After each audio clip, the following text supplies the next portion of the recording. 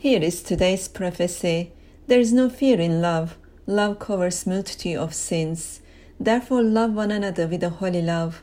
Love does not envy, nor boast, nor proud. Love all God's people, as I have loved you. Give yourselves up for each other. God's love is the highest form of love, for God is love. Love is in you, for God is in you. Through the power of His Holy Spirit lives His life through you.